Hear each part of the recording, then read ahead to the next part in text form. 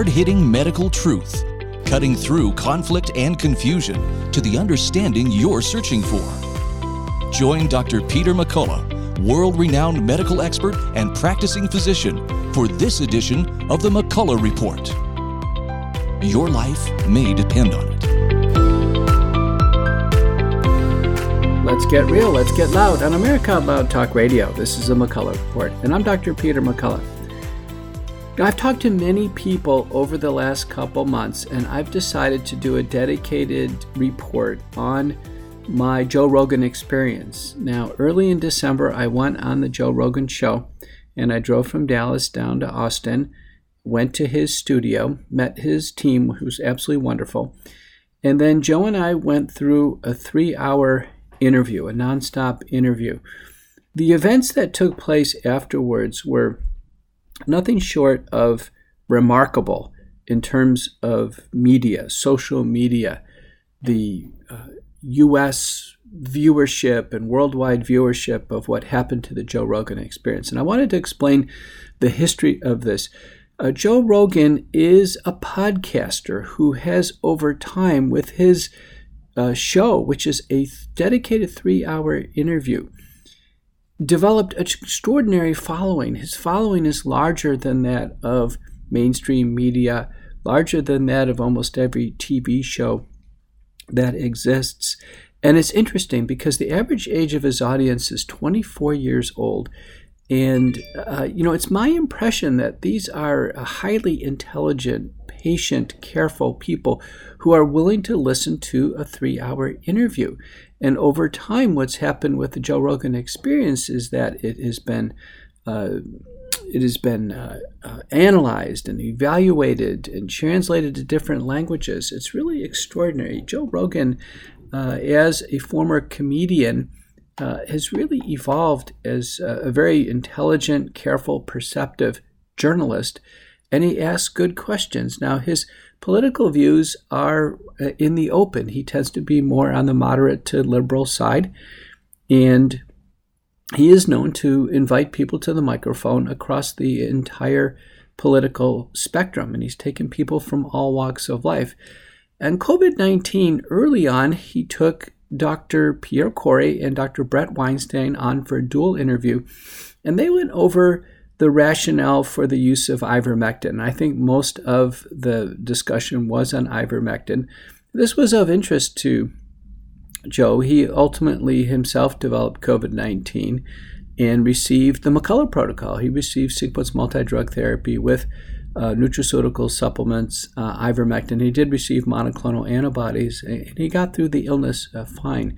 Now, his friend Aaron Rodgers, quarterback for the Green Bay Packers, subsequently developed COVID-19, and Aaron Rodgers, who did not take the vaccine because of concerns over safety, also went through the McCullough protocol and resolved his illness quickly and got back on the field. And both Joe Rogan and Aaron Rodgers had tweeted, and Aaron Rodgers, in fact, on the Pat McAfee podcast, had actually mentioned he received the McCullough protocol. So Joe had reached out to me about a month prior to my interview and asked me to come down to Austin. I told him I was busy. I needed to find time. And I had prepared a slide set. I have a slide set now that has well more than 100 scientific slides. It was the base slide file that I used for the Association of American Physicians and Surgeons final lecture, the closing lecture at their annual scientific meeting in October in Pittsburgh, 2021. And so I brought that slide file down. I sent it to Joe's producers ahead of time, as well as with separate image files that I wanted to show up on the screen if it came up. And when I sat down in the studio, I told Joe, I said, listen, this is just going to be a scientific review. I told him I don't really have any strong political views one way or the other. I tend to be a moderate, kind of middle-of-the-road person politically.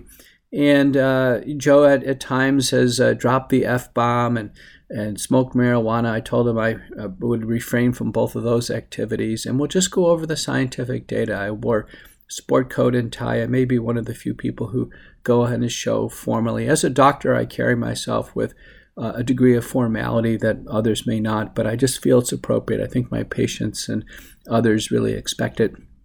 So I pulled out my computer and I went over the slides in response to his questions. Now, he led with the journalism, and what people have told me is that this is one of the few interviews where he spoke less. In fact, his spoken words are considerably less than of other interviews because the information was so compelling. And as I presented it, I just let the data speak for itself. So what I wanted to do is I wanted to play a few clips from the Joe Rogan Experience and then a few clips regarding the reaction to the Joe Rogan Experience so you can get a sense of what we talked about. Now, we covered a lot of tenets of early treatment. Joe wanted to start out with hydroxychloroquine. We worked through the drugs. And the transcript that was generated indicated that the most frequently used term was monoclonal antibodies. But the blowback that happened to the Joe Rogan interview was less about early treatment and far more about comments on the vaccine. So let's pick up on some comments regarding the vaccines and vaccine efficacy. And I have my computer out and I'm pointing to the data. You'll hear me cite it. Individuals, is it more long-lasting? Yes? The best paper to look at that is by Nordstrom and colleagues, Sweden, 1.6 million pairs of vaccinated, unvaccinated. The outcome is symptomatic COVID-19 infection, not hospitalization and death. Moderna starts out at a month at 92% vaccine efficacy. Pfizer starts out at 92% vaccine efficacy, and it drops off to 23% after 6 months. Moderna starts out at 96%, and it drops down to 69%. And now we have 22 studies showing that the vaccine efficacy basically markedly diminishes after 6 months. That's the reason why all the authorities have agreed we have to give boosters at 6 months. And the groups that do the worst, and this has been published, are those who are immunocompromised.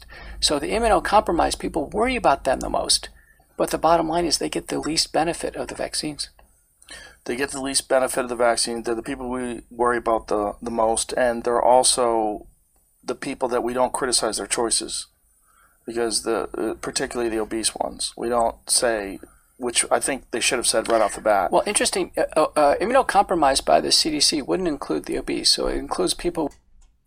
Now, Joe makes a common error that they think immunocompromised represents some common disease state like obesity or diabetes or pregnancy.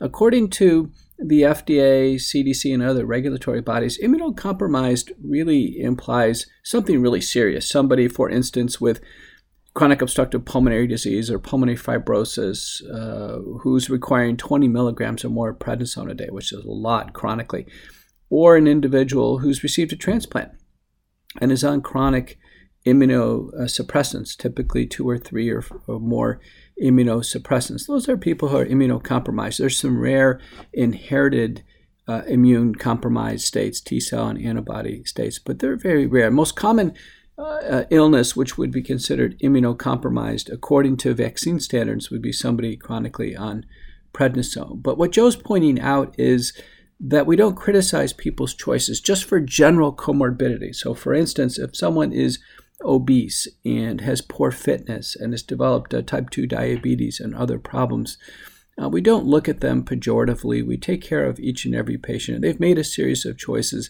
that have increased their vulnerability to COVID-19. And it's very important in medicine for people to understand that we cannot apply a filter of judgment. It's very, very important. And that's what he was getting to in that question. I thought it was perceptive. Now, Joe, like a lot of people in the media and in sports, has a particular interest and concern regarding myocarditis or heart inflammation, which is one of the official warnings on the messenger RNA vaccines, Pfizer, Moderna. And so because it's officially recognized as a problem caused by the vaccines, myocarditis is in many ways in the open. It is something that's free to discuss. All stakeholders agree that the vaccines cause heart inflammation, manifest as heart damage. And there's now over 200 peer-reviewed publications on myocarditis in the literature and growing. And in fact, this week, I provided some commentary on 2 fatal cases, which I'll share with you in just a minute. But let me give you this clip from Joe on myocarditis.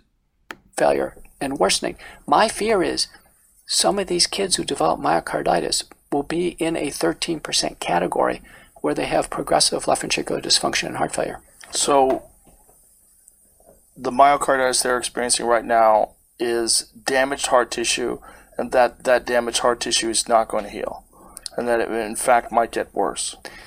The estimates are, and again, I'm applying data from other forms of myocarditis before COVID. Yes. And COVID looks like a pretty severe form of it, to be honest with you, because it's putting 86% of the kids in the hospital. There's myocarditis that we actually don't hospitalize. We can treat myocarditis and myopericarditis in the office, but these kids are sick enough to be hospitalized. I'm inferring that it's severe forms of it. This estimate from this paper would be 13% risk in these kids of developing heart failure or needing things like ICDs, heart failure, oral drugs, later on cardiac transplant or cardiac death. When you say cardiac transplant, you're talking about heart transplant. Yeah. Yeah, I read, we reviewed the horrible case of a 19-year-old girl who was vaccinated, wound up having a heart attack, heart failure, heart transplant, and then because of the immunocompromising drugs that they put her on to accept the transplant, she got pneumonia and died. So you can see how Joe, before ever talking to me, I'm probably the first cardiologist he's ever had on the show, is interested in this. He's following this. He knew about a fatal case of myocarditis. Now, it was fatal because it got so severe that the case that he's describing required cardiac transplantation and then had a post-transplantation death. But the point he's making is the patient never would have developed heart failure or gotten to the point of needing cardiac transplantation if didn't have the exposure of the vaccine and vaccine-induced myocarditis. Now, to show you how relevant this is and how contemporary, let me just play a brief clip from this week on the major news about how Joe Rogan and I have really focused on myocarditis and how important this is to what's happening to Americans and people across the world right here, right now. It's tragic. Just days after getting their second COVID-19 vaccine, 2 teenage boys died in their sleep. Medical experts have been investigating what happened, and they've now released their report. An epidemiologist says it adds to a body of evidence that confirms Pfizer's vaccine can lead to death in children. NTD's Miguel Moreno reports. To attend class in some parts of the country, kids need to be vaccinated against COVID-19. The federal government says they're safe, but gives them warning labels of what could lead to death. This myocarditis warning that is out on Pfizer Moderna is very serious. Epidemiologist Peter McCullough says this in light of a new report. Its authors investigated the cases of 2 teenage boys from different states. Both of them had received second doses of the Pfizer vaccine, only to die a few days later in their sleep. McCullough says that in his view, the study confirms that Pfizer's vaccines led to the deaths of the teenagers. That's the conclusion now, and it's the conclusion of several reports in the peer-reviewed literature. This isn't the only one. So it's clear that our FDA warnings on these vaccines are valid and justified, and these reports indicate in some cases it's fatal. The report was published by the College of American Pathologists, which is considered the largest organization of board-certified pathologists. The Centers for Disease Control and Prevention, known as the CDC, lists the myocarditis warning on its website for both Pfizer and Moderna's vaccines, but no mention that myocarditis could lead to death. We contacted the CDC, but we haven't heard back. Miguel Moreno, NTD News. So you can appreciate from that report, which was filed February 15th, 2022, that a suggestion is certainly for the label or the consent forms to be updated with the warning that the myocarditis, which happens in young people, can be fatal. So a brief summary of myocarditis. There are now over 200 papers. It happens with Pfizer and Moderna, and the peak age group is age 18 to 24, so it's consenting college age kids, men 90% and women 10%, and the risk extends all the way up until age 50 as published by Rose and myself in Current Problems of Cardiology, but there's a recent report where, in fact, there's been some men over age 60 who have developed the problem. The concerns are the heart inflammation may not heal and ultimately lead to chronic heart failure, but more acutely, this acute inflammation could result in sudden death. And these two boys that died in Connecticut and that were summarized by the coroner and other universities were involved in this high-level report in a very high-quality pathology journal. The issue is the two boys died at home. There were no warnings. They didn't seek medical care. The parents didn't take them in. There was no opportunity for CPR or resuscitation. So the great concern here is that there may be cases like this where there isn't sufficient warning to get help. So the parents feel helpless and must be absolutely devastated. And obviously the young men have needlessly lost their lives since COVID-19 is a mild illness. It doesn't have severe manifestations like this in young men. And I think Joe Rogan and I really frame that appropriately. It just so happens that, here we are 2 months later and we have fatal cases reporting in the literature and highlighted in the news. Now, far and away, the most contentious part of any interview so far that I've ever had on COVID-19 vaccination has to do with the outcome of death and death that occurs after vaccination. So as we sit here today, it's February 17th, 2022. I'm filing the McCullough report. Yesterday, for an interview with ABC News, I specifically did a direct query of the U.S. CDC Vaccine Adverse Event Reporting System. I did my own query, and I queried for the checkbox of death on the VAERS form, only with the COVID-19 vaccines. And that's basically what I did. And I'll read for you the data that the CDC U.S. VAERS system indicates is current through February 4th, 2022. On the checkbox of death, the number is 12,670 individuals. There were 6,035 fatal cases with Pfizer, 5,200 cases with Moderna, and 1,391 with Johnson & Johnson. 44 cases, it was unknown what vaccine the patient took. And then I went to the Open VAERS data overlay. So Open VAERS data is a query service that's privately held by a computer programmer. It's available on the internet, and it queries VAERS. But it does more than just query on the checkbox of death or not. It queries through the entire vignette, anywhere on the form, looking for death, fatal, mortality, terms that could be conservative. That is a conservative scan, if you will, for anything that hints at death. And so it generates a much larger number, but it's felt to be conservative because what can happen is the checkbox may not be checked, or in fact, it's not checked initially, and then a vignette is updated with the patient dying, and in fact, the original form may miss it. But in the Open VAERS data overlay, also updated through February 4th, 2022, the number there is 23,615 deaths.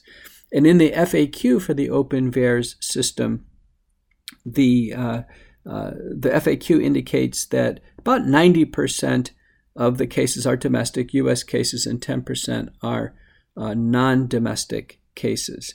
I recently appeared on the Dave Janda show from Ann Arbor. Dave had the documents that so far have been released in the federal lawsuit against Pfizer and the FDA, the first bundle of pages. And Dave indicated, and it will be on his show, that Pfizer knew about, within the first few months, Pfizer knew about 1,200 deaths approximately. So these mortality numbers are very high. And so what everyone asks, say, okay, the deaths are high after the vaccine, but are they really due to the vaccine? And I had to walk through with Joe standard epidemiologic criteria for assessment of causality. Because when someone dies and there's no autopsy, we can't possibly know if they really died of the vaccine. Now, the two boys in that last newsreel, they had autopsies. The autopsies clearly showed the cause of death was myocarditis. But in the vast majority of these deaths, there's no autopsy obtained. So listen to this important interchange. We know the spike protein is dangerous. A paper by Ovolio shows it damages heart muscle cells, pericytes. The FDA has warnings on the vaccines for myocarditis or heart damage. So this is biologically cohesive that the vaccines could damage the human body and cause death. So the biological plausibility is there. We know that it's a strong signal, so we have that. We know that it's internally consistent in the VAERS system, meaning there are other non-fatal events like heart attacks, blood clots, myocarditis. And now it's externally consistent. The same pattern is seen in the yellow card system in the UK through the MHRA, and it's also seen in the UDRA system in Europe. So what I've laid out for you is we've fulfilled what's called the Bradford-Hill criteria for causality. That means it's it. I'm an epidemiologist by training. This is my line of work. I'm telling you, for a large number of individuals, the vaccine has caused death. This was the most contentious part of this. I can tell you, Joe reached back to me on the issue of mortality, and there was some editing by Spotify. And Joe said because we weren't clear enough on it, and I had brought forward the wrong Kostoff analysis published in Toxicology Reports, which had indicated that is a risk-benefit analysis, and the Kostoff analysis indicated that at age 65, one is more likely to die of the vaccine than actually take their chances with COVID and die of COVID, even though death under both circumstances is very rare. And why is that? Because when someone takes the vaccine, it's in their body. You can't get it out. It is a committed step. Whereas if someone defers on the vaccine, they may or may not get COVID. In fact, many people are successful in never getting COVID or keeping the exposure low enough where they get a low inoculum and end up with a mild case. And some people have inherent resistance to getting to severe disease. We've heard about blood types, for instance. So blood type O being quite favorable, blood type A positive being unfavorable. There are more and more data suggesting the microbiome in the nasopharynx. Some people have the very favorable bacteria that can fight off the virus in the nose, and they just don't get systemic disease. So it's not a direct trade-off of die with the vaccine or die of COVID. One, because of determinism, and according to the Kostoff analysis, is far more likely to die of the vaccine than they are taking their chances with COVID. Now, to my understanding, that didn't make it into the Joe Rogan interview because of some lack of clarity. However, we interviewed for a full 3 hours, and I noticed the entire duration of the interview that's been posted that I'm going through was 2 hours and 45 minutes. So the majority of it went in there. Now, I wanted to pick up on a challenge statement that part of the controversy here in the Joe Rogan interview was the fact that myself and some doctors in our circles have been brought up as dissidents or people who do not agree with the narrative. And I can tell you, I have a problem with the word narrative. Narrative means telling a story. And in medicine, we don't tell a story. What we do in medicine is we build a giant base of medical information through the course of our training. From the time I graduated from high school to the time I was fully baked as an attending physician, that was 17 years. That is a long period of time to build a base of medical knowledge. And then what we do from there is we see and examine patients and take care of them, but we also survey the medical literature, go to lectures, have interchange, scientific interchange, and we continue to have what's called lifelong learning. We build our base of knowledge over time, and we use inferential skills. That is, we are always seeking the truth, and we know through the data and each and every paper, we don't completely have the truth revealed, but we are gathering pieces of evidence that continue to have us progress towards medical truth in terms of what is going on from screening, diagnosis, prognosis, management, and ultimately population health. So we're using these what's called statistical inference, which is very different than engineering, which relies on deductive thinking. Inferential thinking means you never know the truth, but you're gathering pieces of information. And then in the process of being a physician or another healthcare provider, we use basically principles of the art and science of medicine, that there is an art to it. There is an intuition, medical hunches. These actually do play a role in addition to synthesis of data and application of a whole variety of sources of evidence from preclinical and clinical and population health. So having said that, Joe came out right away and asked the question about this challenge of how could you challenge a narrative or potentially have a situation of being canceled. Let's listen in. Purposely targeting experts and doctors that have opinions that differ from the approved narrative. You are one of those experts. Well, maybe because I looked in the camera and gave a wink in one of the interviews, I think it was Tucker Carlson, where I said, bring it on. And this is what I mean about this. This is a giant game of chicken. And the bottom line is, the people who win are the people with the truth. The truth in the end is kryptonite to everything out there. So with that, what we'll do is we'll pick up on the other side. I want to play a few more clips of Rogan, and then we'll get into the blowback and some of the critique and response. So let's get real, let's get loud on America Out Loud Talk Radio. This is the McCullough Report. Let's get real, let's get loud on America Out Loud Talk Radio. This is the McCullough Report. Healthy Cell REM Sleep Supplement is a combination of calming herbs, amino acids, minerals, and sleep hormone support for the 4 stages of the human sleep cycle. Fall asleep, stay asleep, get a deep sleep, and achieve REM, or rapid eye movement sleep. This is very important. So there are combinations that address in this single product the ability to fall asleep easily. There are others that help the body lower the body temperature, which is normal during sleep. And still others that cause a deep and lasting sleep. That's what so many people are after. And finally, interestingly, combinations that help creativity boosting during REM sleep. I can tell you, I use this one personally. It's in a microgel formula. I had a patient this last week who has long COVID syndrome, and she has terrible GI side effects. And she has GI hypomotility, and said, listen, she's not even tolerating pills or these chalky, large vitamins. I said, go to Healthy Cell. Get the Healthy Cell line. We use it in post-COVID syndrome patients.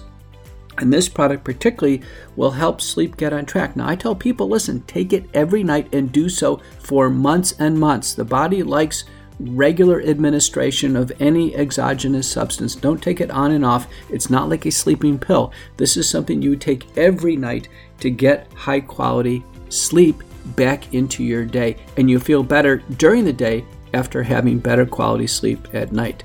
So go to healthycell.com and in the promo code, type in Out Loud for 20% off your first order. Let's get real, let's get loud on America Out Loud Talk Radio. It's time to rethink COVID disinfection. A study by Harvard, Drexel, and Virginia Tech concluded we don't have a single documented case of COVID transmission through surfaces. The reality is that COVID spreads mainly through the air. Shared air is the problem, not shared surfaces. The solution is the Genesis Fogger, which uses natural HOCl to disinfect both air and surfaces simultaneously. It's perfect for home or business. NIH says HOCl may well be the disinfectant of choice for coronaviruses. There's nothing more natural or more effective. Genesis fogs at the precise particle size to combat COVID and other harmful pathogens. It's what's missing from your disinfecting protocol. Visit genesisfogger.com. America Out Loud listeners receive a 15% discount with promo code OUTLOUD at genesisfogger.com/OUTLOUD.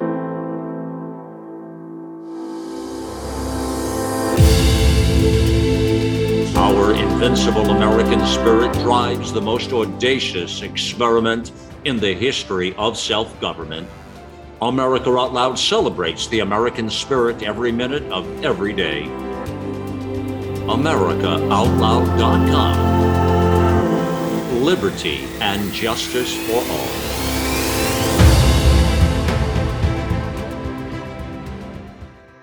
Because of COVID-19, many Americans worry about their health 4 times a day. That's 112 times per month. But by simply keeping our immune system strong, we can stay healthy and put our worries at ease. One little known way to do this is by taking AC11, a patented supplement from a plant in the Amazon rainforest. Studied for over 20 years and backed by over 40 scientific peer-reviewed studies, taking AC11 has been proven to extend the life of immune cells called leukocytes, allowing you to boost immunity naturally. Go to healthycell.com and use code OUTLOUD for 20% off your first order of AC11.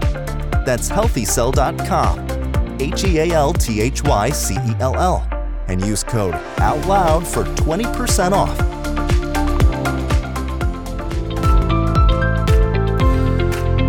Let's get real, let's get loud. On America Out Loud Talk Radio, this is the McCullough Report, and I'm Dr. Peter McCullough. We're going through my interview, the McCullough-Joe Rogan interview that took place early in December of 2021 that generated so much interest, feedback, blowback, if you will. And I wanted to play just a few more segments on the Joe Rogan interview. One of the questions that Joe asked, which I thought was really good, is why have so many people taken the vaccine and they've done perfectly well with it, and that they think the vaccine is fine and therefore everybody should take the vaccine. Let's have a listen. It's over 200 million people, I believe, have been vaccinated. That's an enormous amount of human beings. Most of them are fine. Is that an accurate statement? You know, it's just like the respiratory infection. You know, we've had 146 million people who've had the respiratory infection. Less than 1%'s died. Right, but the ones that have gotten the injection and died or got myocarditis versus the ones who got the injection and nothing happened at all. What's the difference? What happened? Just like the respiratory infection. Remember, you and I had the respiratory infection. We're perfectly fine. We're sitting here talking. 99% of people who got the respiratory infection are fine. 99% of people who got the vaccine are fine. So we're 200 million people who got the vaccines, and we have about 1 million people injured. So it's the same. They're identically the same. It's the same concept. So what do you think is causing the damage in the 1%? Just like with the respiratory infection, it's all about susceptibility. Remember? So I can tell you, in the VAERS query I did on death yesterday, and I came up with 12,670 deaths that our CDC is telling us happened, that they've certified. There is a steep age gradient, and the age of death is clearly over 65, that there's relatively few deaths below age 65, and then over 65 is a breakpoint. People go on Medicare at age 65. They start to develop medical problems or have them become more manifest or require attention. And so I can tell you, I think that's a big part of the susceptibility is age and other medical problems. So let me just read for you on death of these 12,670 deaths that the CDC VAERS system is telling us through February 4th, 2022. I can tell you that the age brackets all the way up to under 65 have less than 10% of the total population in them. But let me read from you above that. Age 65 to 79, there's 33.2% of the deaths are in that group. Age 80 plus, there's another 33.4% in that group. So that's 66%.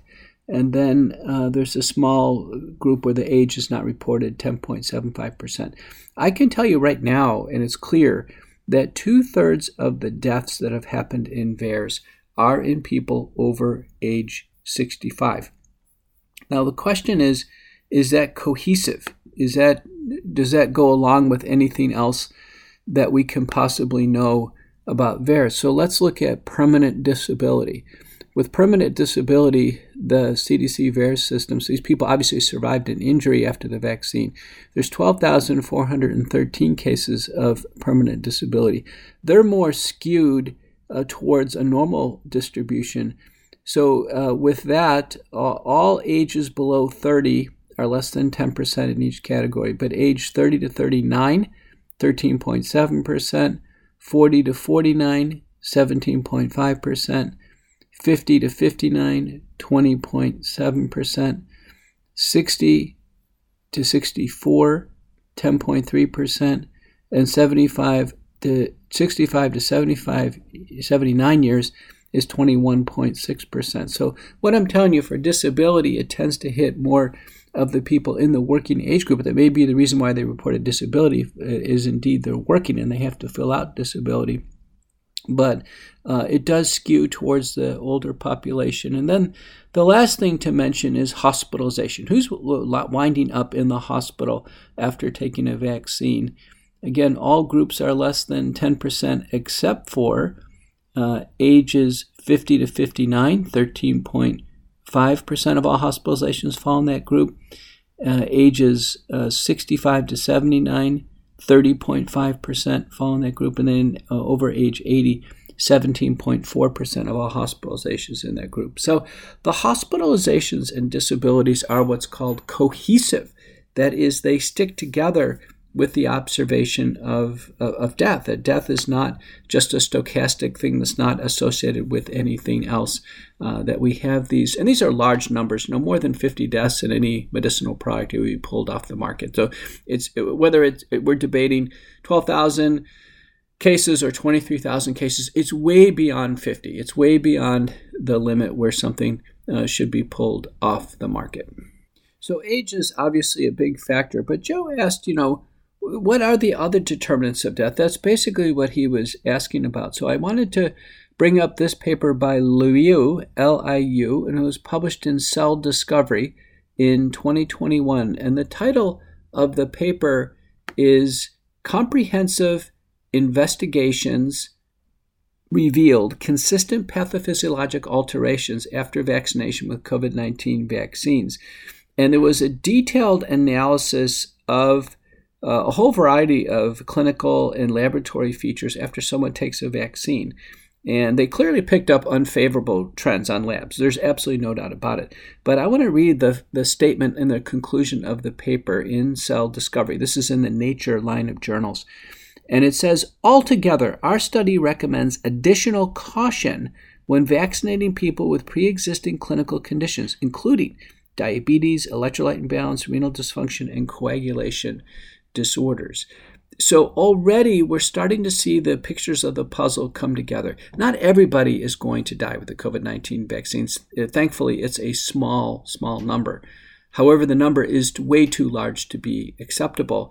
And this paper and others are suggesting there are determinants. We can actually figure this out. So if we had an analysis on death, an epidemiologic and clinical analysis on death, it could be figured out. And I think even with the current vaccines, in terms of mortality, it's possible that we, through exclusion, restrictive sampling, and other methods, that we can make the vaccine program safer. But without any acknowledgement that the vaccines are actually causing death, we're not going to see that type of investigation. And the FDA and CDC hold all the data. So all we can do is basically hint around this issue of death and create this general warning that people need to know that, in fact, they can die after COVID-19 vaccination. And we know from two papers, one by Rose, one by McCullough, that 50% of deaths occur within 48 hours and 80% of deaths occur within a week. So when it happens, it's pretty quick. The compromise of the immune system that comes about from obesity, is it scalable? Is it like if you are 100 pounds overweight, is it much worse than if you're 40 pounds overweight? It's clearly scalable. So that's something that should have been discussed publicly, along with the drugs, along with the possible early treatment options. Well, if we could have, in a perfect world, if we addressed all four pillars of the pandemic response, if we did what Bangladesh did and just start actually doing the oral nasal hygiene approach. Is that what they did right away? That's where the trials were done. They're almost down to zero COVID. There's 160 million people. They're on top of each other over there. They're down to almost zero COVID because they've got the discipline down to when they go out in public settings. When you went out with that guy with a headache, when you came home, just do the oral nasal decontamination, you would have knocked down the viral particles enough where your body probably would have fought off the rest and you don't get the syndrome. Do you know my patients right now, when they're coming down with COVID, we actually blast with the dilute povidone iodine in the nose and the mouth. We blast every 4 hours while awake, and we knock down the viral load, particularly with Delta. Delta has 251 to 1,000 times viral load in the nose, so it's replicating like mad, and we can knock it down and reduce the amount of viral inoculum in the human body. I personally had COVID, Joe. It was in the fall of 2020. I didn't know about this. It baked in my nose and mouth for about 3 days. And I sat there, I did nothing. I was scrambling for oral drugs. Why didn't I knock it down with some type of treatment in the nose? Chronic sinusitis patients have been using neti pots, or they've been using saline rinses. All we have to do is add a little peroxide or a little bit of iodine to that and knock down the viral load. I could have had a much milder syndrome.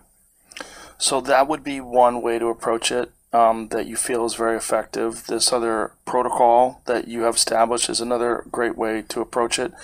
Are there people that are in agreement or disagreement with you, that you like disagreement in particular, that you respect and you see some merit in what they're saying?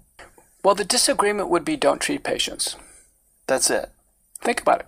Well, when I published the paper in the American Journal of Medicine, so I was the first person in the world to put a stake in the ground saying that we can treat COVID-19 at home and prevent hospitalization. Has anyone said to you, don't treat patients? I mean, so... The letters of the editor came in, Joe.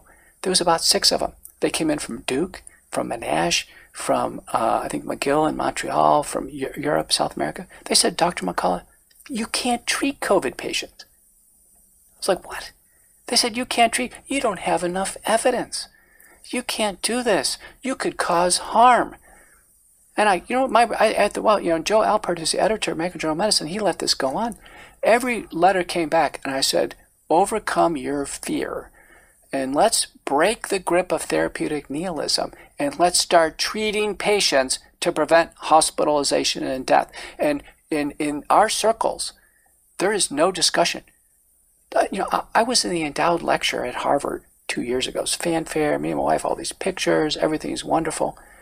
Do you know not a single institution has invited me to lecture on the early treatment of COVID-19? Remember, Harvard doesn't treat people. Neither does Mayo Clinic. Neither does UCLA. Neither does the medical school here in Austin. They don't treat a single patient. They have nothing to offer. When Didier Rialt set up his treatment program in Marseille, he put out tents outside the medical center there. They tried to shut him down. He goes, listen, I'm going to treat patients because they're sick. They have, Marseille, if you've ever been there, it's all these retired older French citizens, pretty well-to-do. They're down on the French Riviera. They were getting sick with COVID-19. He opened up an outpatient treatment center, and he started treating people and started gathering his data. They tried to shut him down. They took hydroxychloroquine. They made it over the counter. If he was, there's been doctors, there was a doctor arrested in South Africa for using ivermectin, for crying out loud. There has been suppression, and where we know things really got obtuse is when we came to the monoclonal antibodies. These monoclonal antibodies, they really work. And let me tell you what, we've got 3 terrific ones now. We have Lilly is back with a combination of bamlanivimab and ertesivimab, which is wonderful. We have Regeneron, which Trump received, which is a combination of imdevimab and carasivimab. And now GSK, since May, has sotorivimab. Sotorivimab is actually antibodies directed against the glycoprotein, so it's going to be basically resistant to any mutant strains. These antibodies in general, all the studies show, given early, have at least a 50%, if not an 85% reduction in hospitalization and death. I use them every day, Joe. Yeah, I took it when I got sick, and I think it's one of the primary reasons why I got better so quickly. And you got, and what Aaron Rodgers got, and what President Trump got is basically how I drew it up for America and the world. And you know that science is going the right way when people like myself and Pierre Kory and Didier Rialt and what have you were working independently. And we come up with the same conclusions. Pierre and I did not did not actually come to much later. And that's exactly what you want to see. You want to see external validity, people working independently coming up with the same ideas. So what is the resistance to the monoclonal antibodies? The resistance has been, in a sense, an opacity to them. Meaning, I testified in the Texas Senate in March 2021. And right ahead of me was this wonderful doctor, and she talked about her 90-year-old father who was saved by monoclonal antibodies. And I sat through 6 hours of self-congratulatory testimony by all these department heads across Texas. They were talking about hand sanitizer and doing evaluations and vaccines. I got up there, and I told Quaquart, who's the chair of the committee, who's right here in Austin, I said, where are these monoclonal antibodies? Where are they? Where is the 1-800 number so we can access these monoclonal antibodies? Where is the list of treatment centers where these monoclonal antibodies are? How come we don't have billboards up there telling the poor seniors where the monoclonal antibodies are? Do we stock these in nursing homes where people are getting sick? Do we even know? There is a hide-and-go-seek going on with these monoclonal antibodies. And I can tell you, in Florida, there's been a big push to use monoclonal antibodies, and they've had the same problem, that there was this, in a sense, lack of government prioritization for the monoclonal antibodies. When was the last time you saw a feature in the news on these monoclonal antibodies? There's no word of them. They're wonderful products. Operation Warp Speed. Are they limited in any way? No. Are they limited? How are they produced? Well, they're produced in the same technology that we would produce Humira and Remicade. All these they're called fully humanized monoclonal antibodies. And so they're produced in a method where once there's a fully humanized mouse and the code for an antibody is created in the mouse, that gene is transferred into what's called a Chinese hamster ovary suspension, and that actually produces massive quantities of the antibody. That's how they're all produced. And anybody who's taken Humira, anybody who's taken Repatha or Praluent, they know what I'm talking about. And the point is, they're safe and effective. In Medical Economics in 2020, it was already disclosed in a table that we had already purchased 100 million doses of these, and we had on order 500 million doses. There are plenty of monoclonal antibodies. My point is, the governments, almost on purpose, in the local and federal state agencies, are not featuring these. And let me tell you, I gave a lecture, a symposium for doctors in Amarillo. And doctor symposium, Amarillo Country Club, within the last month, one doctor in the room was wearing a mask. None of us were wearing masks. And I went over early treatment. I went over all the science we talked about today.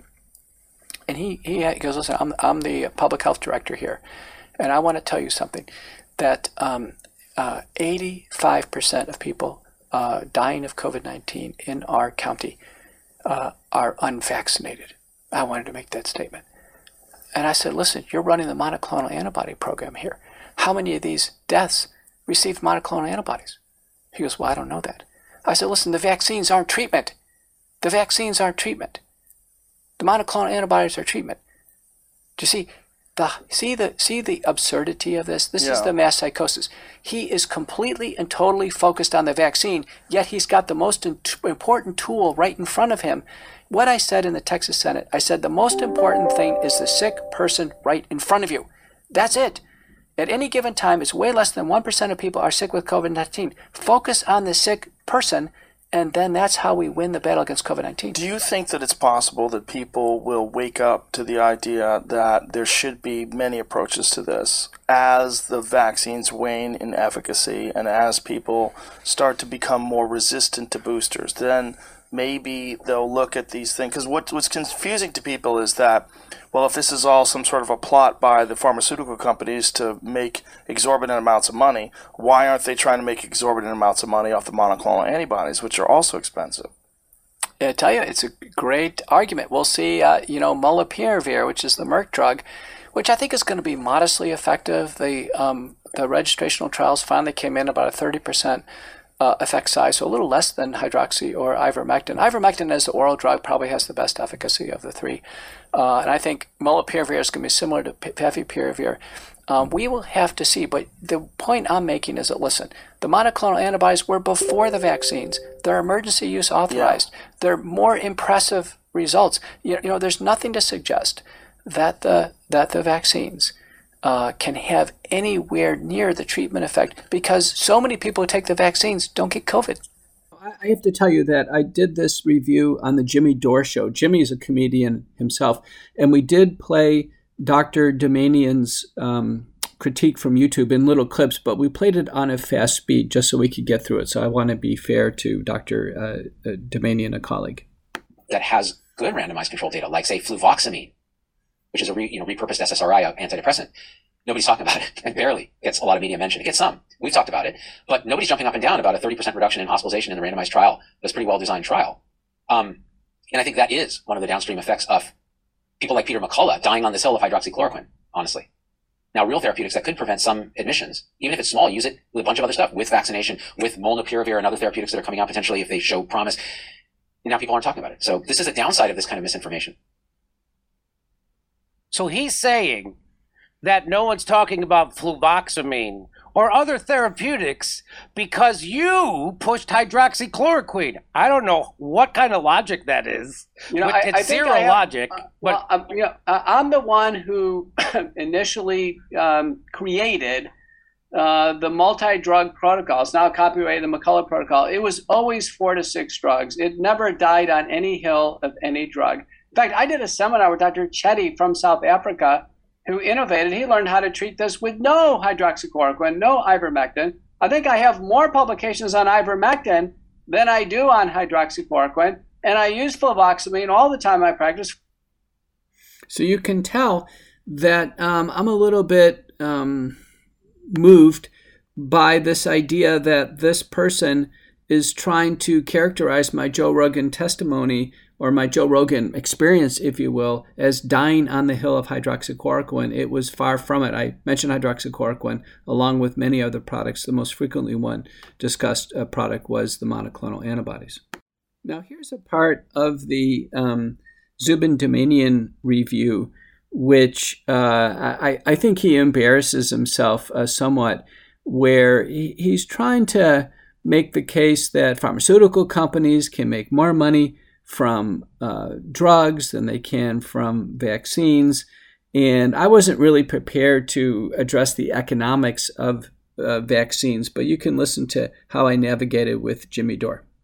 Why would they push a vaccine that it wasn't clear it was even going to work early on when they could easily spin up a ton of different therapeutics, right? So there's a real problem there. And then it's from the conspiracy standpoint, well, there's a conspiracy multinationally to squelch therapy. Well, that's not true because in many countries they did do therapy. And the other thing is, how do you even coordinate that? Like, who's doing that? That's really hard. We can't even, because there's... Well, it'd be the WHO, which Bill Gates funds. What are you talking about? This guy acts like he doesn't know anything. Again, I'm in my garage and I know this. I think he's somehow in dreamland on the word conspiracy since he mentioned it so much. Yes. There's been a transcript that came out with me and Rogan, a transcript. And you know what the most frequently utilized word that we used? Monoclonal antibodies. Then early treatment. There was none of this stuff he's talking about. I mean, so he's way off base. But let me just say that that a drug that's considered a blockbuster drug would earn about $1 billion in its first year, and they spend multi-billions in their own. They use their own money to develop a drug, multiple $1 billion, and they spend about half of the sales on this, half of the revenue on Salesforce. But that's $1 billion. Pfizer in its first year, and in several sources can source this for you, is at, I believe, $33 billion. Here it is. Here it is. I'll show you. Pfizer expects $33.5 billion in vaccine revenue in 2021. So Jimmy Dore already had that sourced from Forbes magazine, July 28th, 2021 issue. So you can tell that how I'm careful with the economics. I don't know how much these different drug companies are making, but I knew round about $33 billion was going to be Pfizer's vaccine revenue in 2021, and far exceeds the $1 billion that would be blockbusters. So Dr. Damanian, I think, is having trouble with this idea that, in fact, there was a suppression of early treatment, I think, to favor the vaccines and the rich revenues they have. Now, Jimmy Dore, is really a wonderful comedian, it was really fun to go on his show. He finishes with a question about the Great Barrington Declaration, and I wanted to mention what the Great Barrington Declaration is and how it fits into this historical timeline of COVID-19 pandemic response. Do you subscribe to that same theory that we should vaccinate the vulnerable, the elderly, the people with comorbidities, and maybe the obese, but healthy people we shouldn't? Is that where you're at? Well, don't forget, the history of this is that I published the first pathophysiologic basis paper in August of 2020. That was the big landmark. That was the first paper that says we can treat COVID, period. In the whole literature, it's 55,000 papers. The Great Barrington was about a month or two later, and that was Jay Bhattacharya, Martin from Stanford, Martin Kulldorff from Harvard, and Sunita Gupta from Oxford. And they basically said, listen, we're looking at all this. They had about 6 months to analyze it. They said, don't lock down. None of these draconian measures, just protect the seniors. And it was before the vaccines. And they said, listen, if we have a safe and effective vaccine, then just use it in the seniors. And I was tweeting. And so I can tell you at this point in time, it was clear, and I made it clear to America, that if we had a safe and effective vaccine, use in the seniors, those in nursing homes, nursing home workers, would have been perfectly appropriate. And that's been my messaging all the way through. And then it was announced that there should be censorship, that sponsors like Spotify should censor Joe Rogan, and that Neil Young was going to walk away from Spotify, and Prince Harry and others. Interesting, Spotify carries Robert F. Kennedy's podcast, which has strong views against the vaccines, and no mention of Robert F. Kennedy, but Joe Rogan appeared to be targeted. This was taken all the way up to the White House. Jen Psaki, the press secretary, said that Spotify should censor Joe Rogan. They said Joe Rogan was spreading misinformation. You heard Joe's comments. He wasn't giving any medical opinions. I was the one synthesizing. So in a sense, Joe Rogan was attacked because of me. And this kept going and going. Joe Rogan, within a few weeks, had Robert Malone on, and that amplified, again, Dr. Malone, a non-clinician, but gave all the vaccine development details and the preclinical science. Again, very factual, no opinions, no hyperbole. And this went even further. And so this kept going and going. And ultimately, in the press cycle, Joe Rogan was attacked regarding prior statements that could have been racial or biased in some other way. And he was forced to take down some issues, some of his prior Joe Rogan experiences from Spotify. And he basically became the subject of attack. This came up recently because people have said, well, I'm being attacked. And I was on Fox News, Dan Bongino. Dan has a great show, and ultimately will be hosting Canceled in America, which I'm a guest on. But let's listen to this quick segment with Dan asking me about what happened. Yeah, doctor, you've become a target. They have tried to cancel you. What do you think is behind this? You're on the front lines of this COVID fight. Is it they're just in a panic here because people like yourself who are not intimidated? What's your next step here? Is there any recourse for people like yourself who've been attacked by these anti-science folks? I've been true to the science, Dan. I'm very careful to cite all the data when I go on national TV. When I went on Joe Rogan, I had over 100 scientific slides that had been continuing medical education approved for a prior major scientific meeting. I prepared a month for that. Rogan was perceptive, he was intelligent, he asked good questions, and then you saw the backlash as we reviewed all the scientific data. So I let Dan know that I'm putting my best foot forward as a doctor and a scientist, and simply giving the data, giving valid analyses, clearly open to scientific discourse and discussion as we move forward. But in no way have I spread misinformation, and will I accept or acknowledge any type of claim or accusation there that I've spread misinformation. Clearly, I haven't. I'm just giving the data, and my slides and the scientific information I review are open to all who are interested. So with that, we'll close the show this week on the McCullough Report. It was dedicated towards the Joe Rogan experiences. It generated so much interest, and thank you so much. Any of you who haven't seen it, why don't you go over to Spotify and have a listen to the Joe Rogan experience. He is the leading podcaster in the world for a reason, and now he's become a friend and a professional highlight in my career. So let's get real, let's get loud on America Out Loud Talk Radio. This is the McCullough Report.